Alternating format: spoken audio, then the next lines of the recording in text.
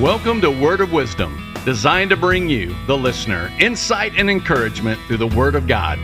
Despite turmoil and chaos in the world, there is understanding, assurance of heart, peace, and spiritual stability available through the truth found in God's Word.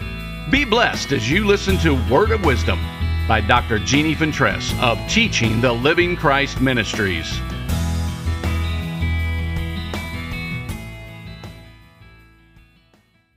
What a blessing it's been this week, looking into the wonderful words our Lord has bestowed on us as His body, His bride, and His church. In 1 Peter 2:9, He has called us a chosen race, a royal priesthood, a peculiar, which means a purchased people. Now it further states the reason why, so that we may, set forth the wonderful deeds and display the virtues and perfections of Him who called us out of darkness into His marvelous light. We are His ambassadors of reconciliation, the Word of God tells us. We have a mission and a purpose as His people and His representatives in this world.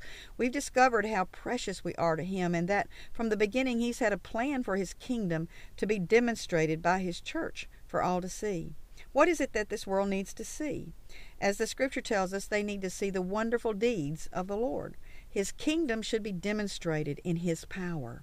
Remember Stephen? The Word of God tells us that he was full of faith and power and did great miracles among the people. We're also to display the virtues and perfections of Him. As His people and citizens of His kingdom, we are to honor Him as King and Lord and demonstrate His character. Our testimony as Christians should be accompanied by Christ's likeness, which will speak volumes in our desire to declare and share His message of grace. Make known your testimony of the goodness of God on your behalf. Glorify His name and share His goodness. We can share this with enthusiasm because we are acutely aware that we've been called out of something dark and foreboding and into something beyond our comprehension, which is His marvelous light. David describes darkness this way in Psalm 143:3. For the enemy hath persecuted my soul. He hath smitten my life down to the ground. He hath made me to dwell in darkness as those who have been long dead. Oh, for those of us who can identify with this are ever so grateful for deliverance from such a desperate condition.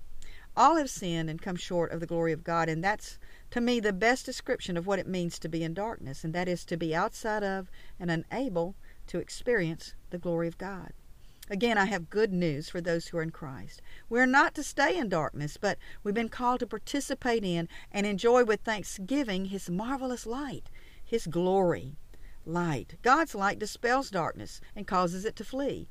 God's light is pure and cleansing and healing. His light is there to guide and instruct us in righteousness. In Psalm 119:30 it tells us this: the entrance and unfolding of your words give light. Their unfolding gives understanding, discernment, and comprehension to the simple. Rejoice today, because we are no longer indebted to the darkness, and a bright lighted way has been established for us, and in and through this light we are seen by our God to be a chosen race, a royal priesthood, a peculiar and purchased people who have a calling to not only live in the light, free from the darkness, but share that light. We are called forth to show Him.